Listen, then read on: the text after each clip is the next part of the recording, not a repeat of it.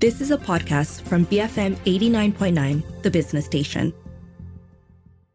By the Book on BFM 89.9. Hello, everybody, and welcome to By the Book. I'm Lee Chui Lin, and with me is my fellow, let's just call it what it is, book buying enthusiast, Sharmila Ganesan. And also always on a hunt for a good bargain. And that is the theme of today's show. Because joining us is Rachel Ang, who is the owner of Books and Bobs, who sell secondhand books and do a lot more. We're going to be talking about that shortly. Rachel, thanks so much for joining us today. Thank you for having me. So before we get into the business, let's start at the start. Where did your love of reading and books come from? What kind of reader are you? Well, I started reading from a very young age. My parents, we didn't have a lot of money, so they didn't buy me a lot of books, but I remember enjoying reading the school magazines, the kind of magazines that distribute through the schools, and I would look forward to every issue, and every time I got it, I would sit at a corner and read it, from front to back. So that is one of my favorite childhood memory, and I would also read the books from the library. So that's how I think, started falling in love with readings. I love stories. I love stories and I enjoy reading the stories. And in fact, I started this audiobook experience from a very young age. So when I was about 8 to 9 years old, I remember getting gifted a cassette tape. So that's how old I was. Yes. That betrayed my age. But I remember receiving a cassette tape. Inside is actually a story of Snow White and the Seven Dwarfs. And there was this lady basically telling the story. And growing up, my parents didn't read me bedtime stories. They were too busy. And this was my bedtime and daytime story. I would listen to it front to back. Side A, you finish, and then you flip over and you listen to it. And there were the stories, and then they were pause, and there were songs, and, the songs of the dwarfs coming home, and, and then they have the girls singing. And I loved that, absolutely loved that. I want this audiobook now. It has songs. Yes, I know. I regretted not keeping it. And of course, I was small. I don't know what happened to that tape, but it was a very fond memory of me. And, I think that's why I also enjoy audiobooks now. Did you frequently buy secondhand books when you were young? No.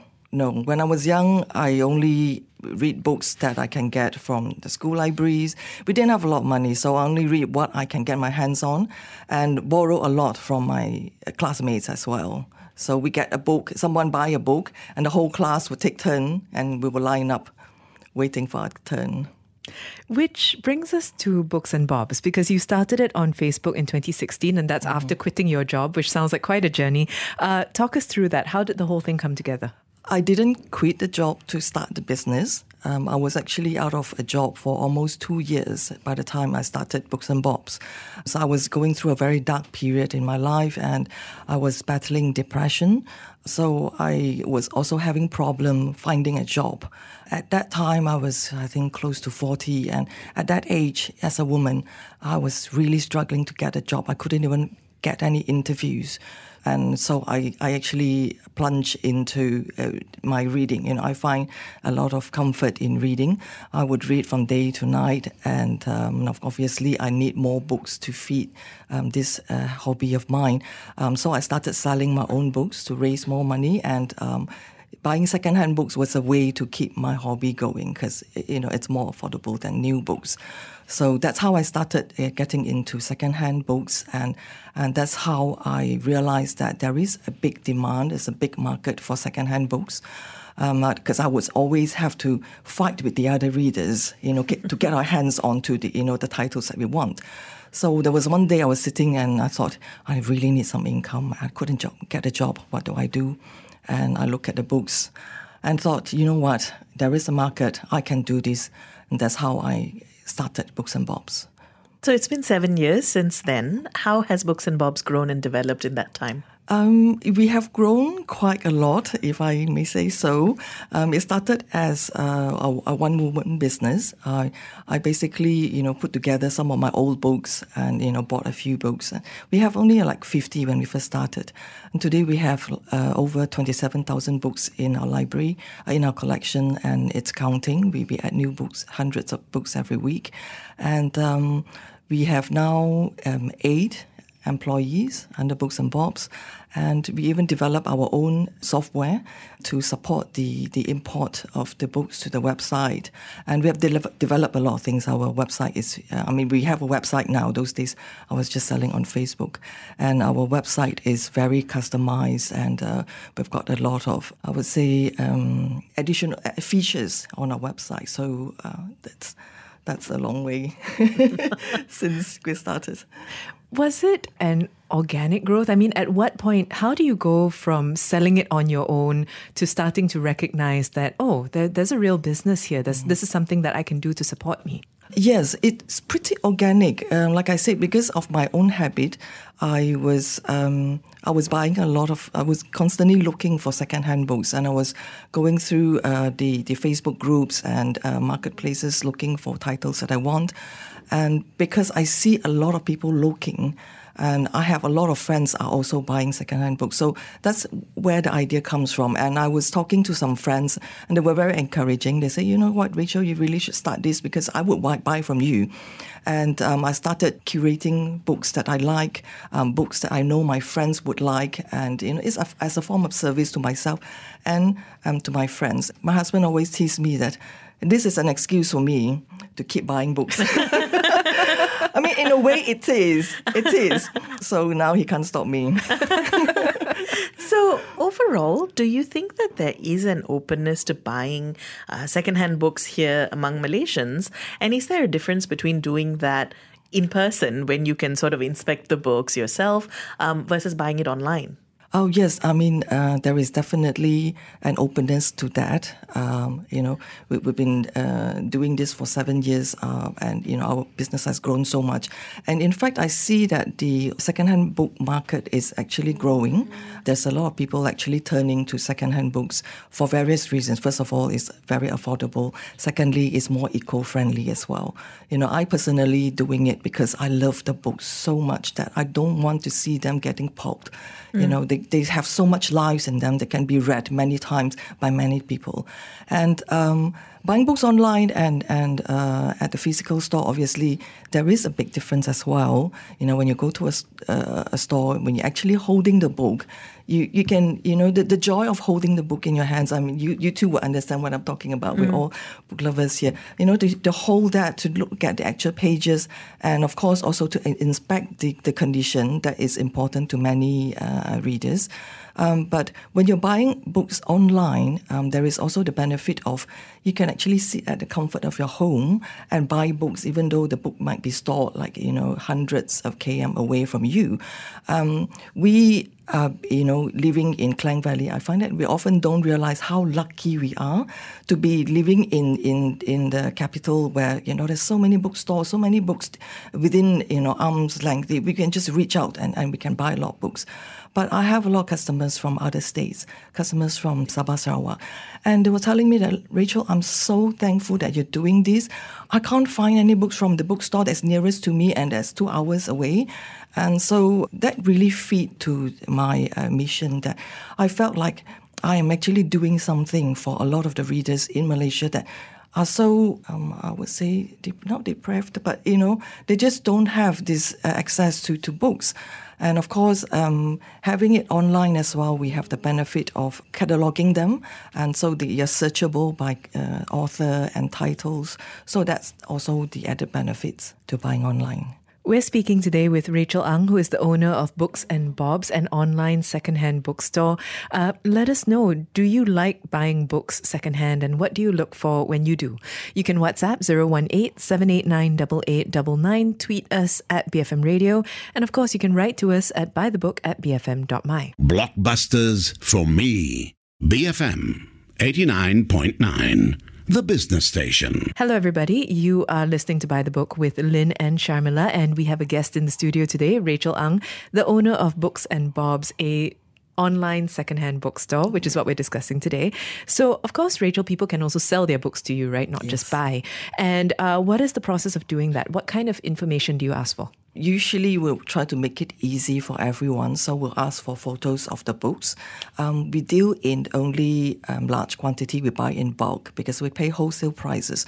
So we have a minimum requirement of 50 books. Anything below that, we take it as book donations. So when someone have more than 50 books, they can take photos of the books. We have guidelines, all that listing down the details on our website. There's a link at the bottom of our website that says "Sell us your books." And on that, when you click the link, it will bring you to a page that shows all the guidelines. Basically, we just want, we take a wide range of books, and the condition, we are actually quite flexible. We need the books to be readable. All the pages are complete, are still in a reasonable condition, right? Not too tattered, no loose spines and stuff, and also not moldy. Very important, because that's a health hazard. And another very important factor is that we don't take in any counterfeit books. Absolutely no counterfeit. When we receive any, sometimes there's a couple of copies that come together in a bunch, we will discard that. So those are the requirements. So you mentioned counterfeit books, but are there also other types of books that you don't accept? Yes. We are not taking cookbooks, we're not taking travel books, and we're not taking textbooks and activity books, because a lot of these books are, first of all, travel books are pretty much outdated nowadays, especially after the MCO, and cookbook as well. A lot of people just go online. They look for, there's a lot of online resources. So we find that these books are really not selling very well, and textbooks as well, they get outdated, and certainly not the activity books as well. Children's books, we are not buying a lot at the moment because our main audience are the adult readers themselves. But we are taking them as donation because with that we can actually try to sell them to raise fund. So these are the books that we are looking for. Now, you also work with a charity partner, Rumah Kids. Talk to us about that. Okay. I've always believed in giving back to the society, and especially during MCO, our business were growing as a result of people stucking at home and turning to readings. And I had some kind of a survival guilt. As when everyone was struggling, we were growing and we were doing well. And, so I actually contributed a lot, donated a lot of, whether in cash or in other form of donations. And in the end, I thought I want to make this something formal. It's not just as and when I see any cases, I'll just contribute, but something formal so that we can also get everyone to join us, to help the cause that we want to support. And Rumah Kids was actually introduced to me by a friend, and I checked them, and the people that I checked with, I found that they are reliable, they are reputable children's home. So I reached out to them and said, hey, I want to support you guys on the long run. So what we do is that books that we received as donation, when we sell them, we share a part of the profit with Rumah Kids. So every month I would send the cash to them to help them pay rentals. And because a lot of people ask me, if I may go on, a lot of people ask me, why are you not giving the books? When people give us the books, are these books going to Rumah Kids? I want to donate to the children. The thing is that a lot of people don't realize a lot of charity organizations like, children's shelter like this, they actually need more financial aid to pay the salary, rentals, and other necessities other than food and books. I've seen many of them. They have tons of books donated by the public, but they do not have the money to pay the salary and rental. So that is why I wanted to raise funds rather than sending them books. You spoke earlier about the book conditions that you accept, but then you go on to categorize each book into 5 categories, I think. Brand new, like new, very good, good, and acceptable. Yes. How do you define each? And I'm curious whether you found readers who are willing to buy from the lower end, the good and acceptable categories. Yeah. Yes, we do. Because we are selling online, we have to give the buyers an idea what kind of condition they are getting. And also, I understand that there are people that have very strict demand, standard for the books that they buy. So the categories, the conditions basically is to guide, provide a kind of idea what is the condition. So brand new obviously are the books that we receive brand new from the book distributors. And like new is something that looks like a new book but is secondhand. There might be some shelf wear, but it looks like new. And then we have very good, which is one tier down from, and then we have good and acceptable. Good and acceptable, you will find some foxing, some kind of book tanning, and there might even be some writings. There's a lot of readers that actually don't mind the condition of the book so much as long as the pages are complete. I've met many sellers, our own customers, where we would actually point out that, look, this page has got this and it's very tan, but the pages are complete. And they often tell me that, you know what, Rachel, I don't mind as long as I get the content is the important part. The pages, they are just pages, they're a piece of paper. I don't mind that as long as I can read the information, the content is complete, I will buy them. And I have also met buyers, readers that told me they love the smell of old books. They say the older it is, the better. They actually hunt for old, very tan books because they like the look of it, they like vintage books, and they like the smell of it. So, to each their own. I think I like the covers of older books because you don't get that style of illustration anymore. I agree with you. Sometimes when I see some old books that come in, especially books from like the 80s, 70s, I like the covers. I would collect them, even though I'm not reading them. I have had books like that, but just because of the art. Yes. I love the look of that. The art, the typeface, there's a lot to enjoy. Yes, you could just tell this is from, ages ago. And there are also readers buying this. There are many of them actually buying old vintage, like Enid Blyton. And like Steve, he will say, oh, this is the exact copy that I have when I was a kid. The same type and the same cover. So there are people actually collecting this.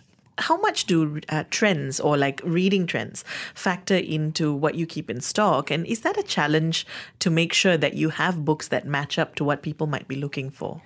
Okay.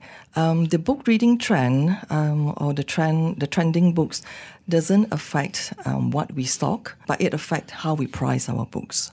Because as second-hand books, it's very hard for us to hunt for specific titles or specific books by specific authors. So when a book is trending, obviously, then the price, we will price them higher, but it's quite impossible for us to go out hunting for books that are currently trending because, it relies on people when they, let go of their own books. So what we do is that in the beginning, I curate my books to, the specific type that I like.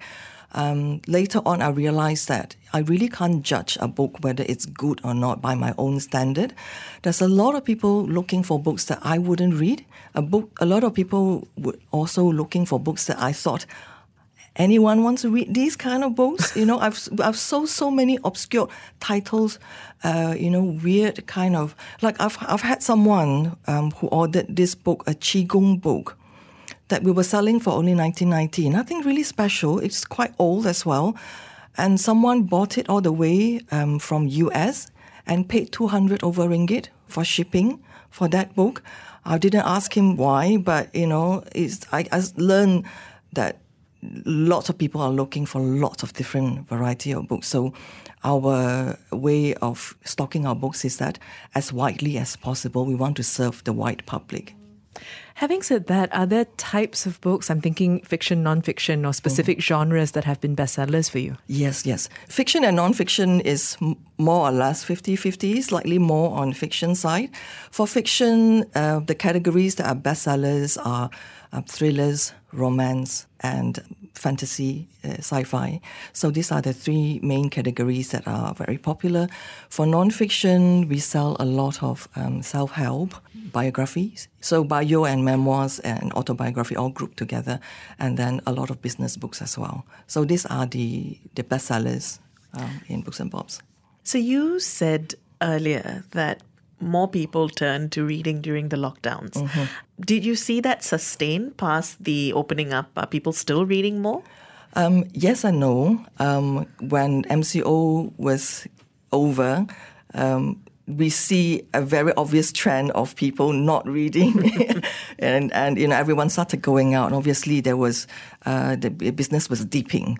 But we also see that many of those that started buying with us actually continue their reading habits, and I have also spoken to some who said that they found us during MCO and they continue to buy from us. So I think once the MCO have lifted, people were eager to go out, and after that, there are some that get back into their busy schedule and going out, traveling and whatnot. So they kind of fell off the reading habit. But we have found many new readers that continue to stay with us. And obviously, we will continue to look for more readers. And so we see actually the trend are going up again after December 2022. So more people are starting to read again. But if the revenue is anything to to go by, people are reading again. So you started off on social media, yes. And the thing is, social media is also now playing a huge role in books and reading and book selling. I'm thinking, Bookstagram, Book Talk. It's a big community. Mm-hmm. How do you use social media today to keep people interested? We use social media to mainly engage, keep our followers engaged. We don't want to just use it as a way of selling or marketing our books to our followers. I believe a lot in educating our readers as well, our followers. It's not just about, hey, we have this book, buy, but we also share a lot of information or education purposes, or even sometimes sharing news about books, book adaptations, sharing, some terms, what is foxing, what is tanning. A lot of people might not understand that. So we do a lot of this, and obviously, they share a lot of memes and jokes as well, which, the book fanatics like myself, we really resonate with jokes like that. And, so that's how we're using social media. And obviously, another side of social media is also for us to share news and information about Books and Bobs itself. Like when we're having the launching of our physical books, we also use the social media to develop some kind of interest, drive the interest a week before the launch. That's how we are using social media at the moment. You've had quite a journey in the last 7 years. Yes. What's next for Books and Bobs? We have grown a lot since I have first started. So moving forward, there's two things that I'm looking at. First of all, I'm looking for funds to continue our growth. I'd like to scale the business. We've moved from fully online bookstores to opening our first physical bookstore last year, December. So I'd like to scale and continue our multi-channel distributions, which is online and offline. And secondly, we are also looking for corporate partners, if I can find any. Someone who wants to maybe start some kind of CSR project with Books and Bobs. We can help them collaborate in some ways. Exciting times ahead. Rachel, Yes. Thanks so much for joining us today. Thank you. Thank you for having me. We've been speaking with Rachel Ang, the owner of Books and Bobs, which is a secondhand bookstore, both online and offline, multiple distribution channels, as Rachel said. Let us know, do you enjoy buying secondhand books? What is it that you enjoy about it? You can WhatsApp 018-789-8899, tweet us at BFM Radio, and write to us at buythebook@bfm.my.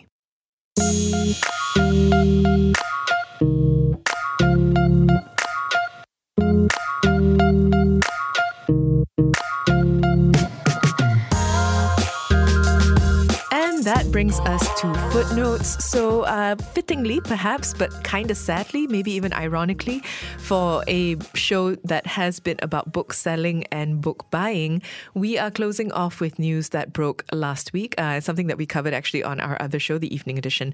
But essentially, Book Depository, which is one of the largest and most popular international online bookstores, has announced that they will be closing down on the 26th of April. Now, to be fair, people can continue to place orders up until noon on that day, and they will continue to fulfill those orders and offer support until the 23rd of June. So I don't think I can downplay how much of an outpouring of sadness and shock this news has elicited. Because initially I thought that perhaps it was me and a couple of others I knew who use Book Depository. But in the days since the announcement came out, I've just been seeing social media flooded with people saying, I'm so sad that it's shutting down. Where am I going to buy my books now? Even when we did the show in the Evening Edition, we had so many listeners messaging in to talk about how much they relied on Book Depository, which I think tells you how important the platform was to readers. And I think it's worth talking about the beginnings, right? Because it was founded in 2004 by Stuart Felton and Andrew Crawford, and it was meant to essentially make books more available to people everywhere in the world and to create a model that was different from the expensive shipping fees that you would usually have to pay to be able to get books from different parts of the world. So there was no shipping fee. And that's how they made their name. But then pretty soon, so 2004 was when they started. In 2011, Amazon actually acquired Book Depository. I remember how I found out that they had. I didn't realize that they were owned by Amazon for a good 1 or 2 years before I learned about it. And I remember feeling slightly betrayed because here was a sort of what I thought a more indie, weird platform, in fact, now being owned by this big book giant. So this is the thing, right? It's the juxtaposition of what we think of Book Depository and how people think of Amazon. Because I am not a super big fan of buying from conglomerates. I know that to some degree it's just part and parcel of modern life. But with Amazon in particular, I've always felt a specific reluctance because of a variety of things that you can read on the news. And so because of that, despite the fact that they are ubiquitous and in some ways they've really cornered the market, especially when it comes to ebooks, I did kind of resist buying from them. And by the time I kind of cottoned on to Book Depository, they were already, I think, known for being part of Amazon. But I think it's such a pity because we wax lyrical here on the show about the wonder of independent bookstores. And that applies online as well. And particularly in the case of Book Depository, so many people used it to be able to have access to books that they wouldn't otherwise have. The other day when we spoke about it, people discussed things like graphic novels or more obscure titles, things that were published in other markets that never made it to us. And so that is what a good indie bookseller should do. They should celebrate reading and, of course, also give you access to things that you would not otherwise be able to get. So knowing that that was initially the case, that it was then kind of bought over by a large company in pursuit of, well, perhaps a monopoly of sorts, and that they are now getting closed down by said large company is kind of a painful thing to contend with, particularly since Amazon is going to continue selling books. Yeah, no, I think it almost feels like the bitter endpoint to something like this. Initially, when they were bought over, there were promises that nothing was going to change, that Book Depository would continue to run as it always had. And largely that's been true. Prices didn't go up. You still didn't have to pay shipping fees. And the price really is a big deal for people like readers in Malaysia who are generally used to having to pay quite a fair amount for books. With Book Depository, you could actually afford more books than you might be able to walking into a bookstore here, which of course is a whole different topic. But yeah, you're right. I think this has made me feel a little bit sour about Amazon, or more sour than perhaps some people already were. I am very open about the fact that I buy ebooks off of Amazon. I don't buy physical books off of them because the shipping usually for me is not worth the amount that I would pay. But yeah, I agree with you that this kind of feels a little bit like the last of an increasingly rare breed of platforms that thought of book selling in a very specific way. So with that said then, I think the question then becomes what now? So when we heard from a lot of people the other day, or rather last week, that they plan to buy as much as they possibly can from Book Depository until they close down, but that after that, they're going to continue looking for alternatives. And to me, I think, or rather I wish, that this gap in the market could be filled. Obviously, free shipping is a big one, the ability to do that. But I think just having a really rich online cataloging system that allows people to filter and properly look for things, just having a large catalog, all of these things, as we established, in fact, in our interview with Rachel, are important. You want to give people as much information as they can possibly have to find the books that they want and to know what edition or condition of the book that they're buying. And my hope is that someone else does that. I hoped that Book Depository could continue to do it, but failing which, knowing that someone else will fill the gap would be great. I absolutely hope somebody else comes up. It could take multiple forms, right? It doesn't have to take on the same business model that Book Depository was running on. Perhaps there could be region-specific or country-specific networks of bookstores that people can actually buy books from. I'd love to see something like that. In general, I think what this whole episode has gotten me thinking about, and increasingly I think I believe in, is that choice is important. I think it's important to be able to have the choice as readers to decide, do I want to buy from a big chain bookstore? Do I feel like supporting a local indie bookseller instead? Is this something that I might prefer to have in an e-reader? Is this something that I would maybe want to have a physical copy? And increasingly, it feels like that choice is being narrowed for readers, particularly in smaller markets like Malaysia. And I think, actually, as the more I talk about it, the more I realize I'm feeling quite angry about the whole thing. So we've been talking today about Book Depository being shut down by Amazon after Amazon purchased them in the first place. And we'd like to hear from you. What are your thoughts on this? How are you going to reckon with the increasing lack of choice when it comes to buying affordable books? Let us know. That number to WhatsApp is 018-789-8899. Tweet us at BFM Radio and write to us at buythebook@bfm.my.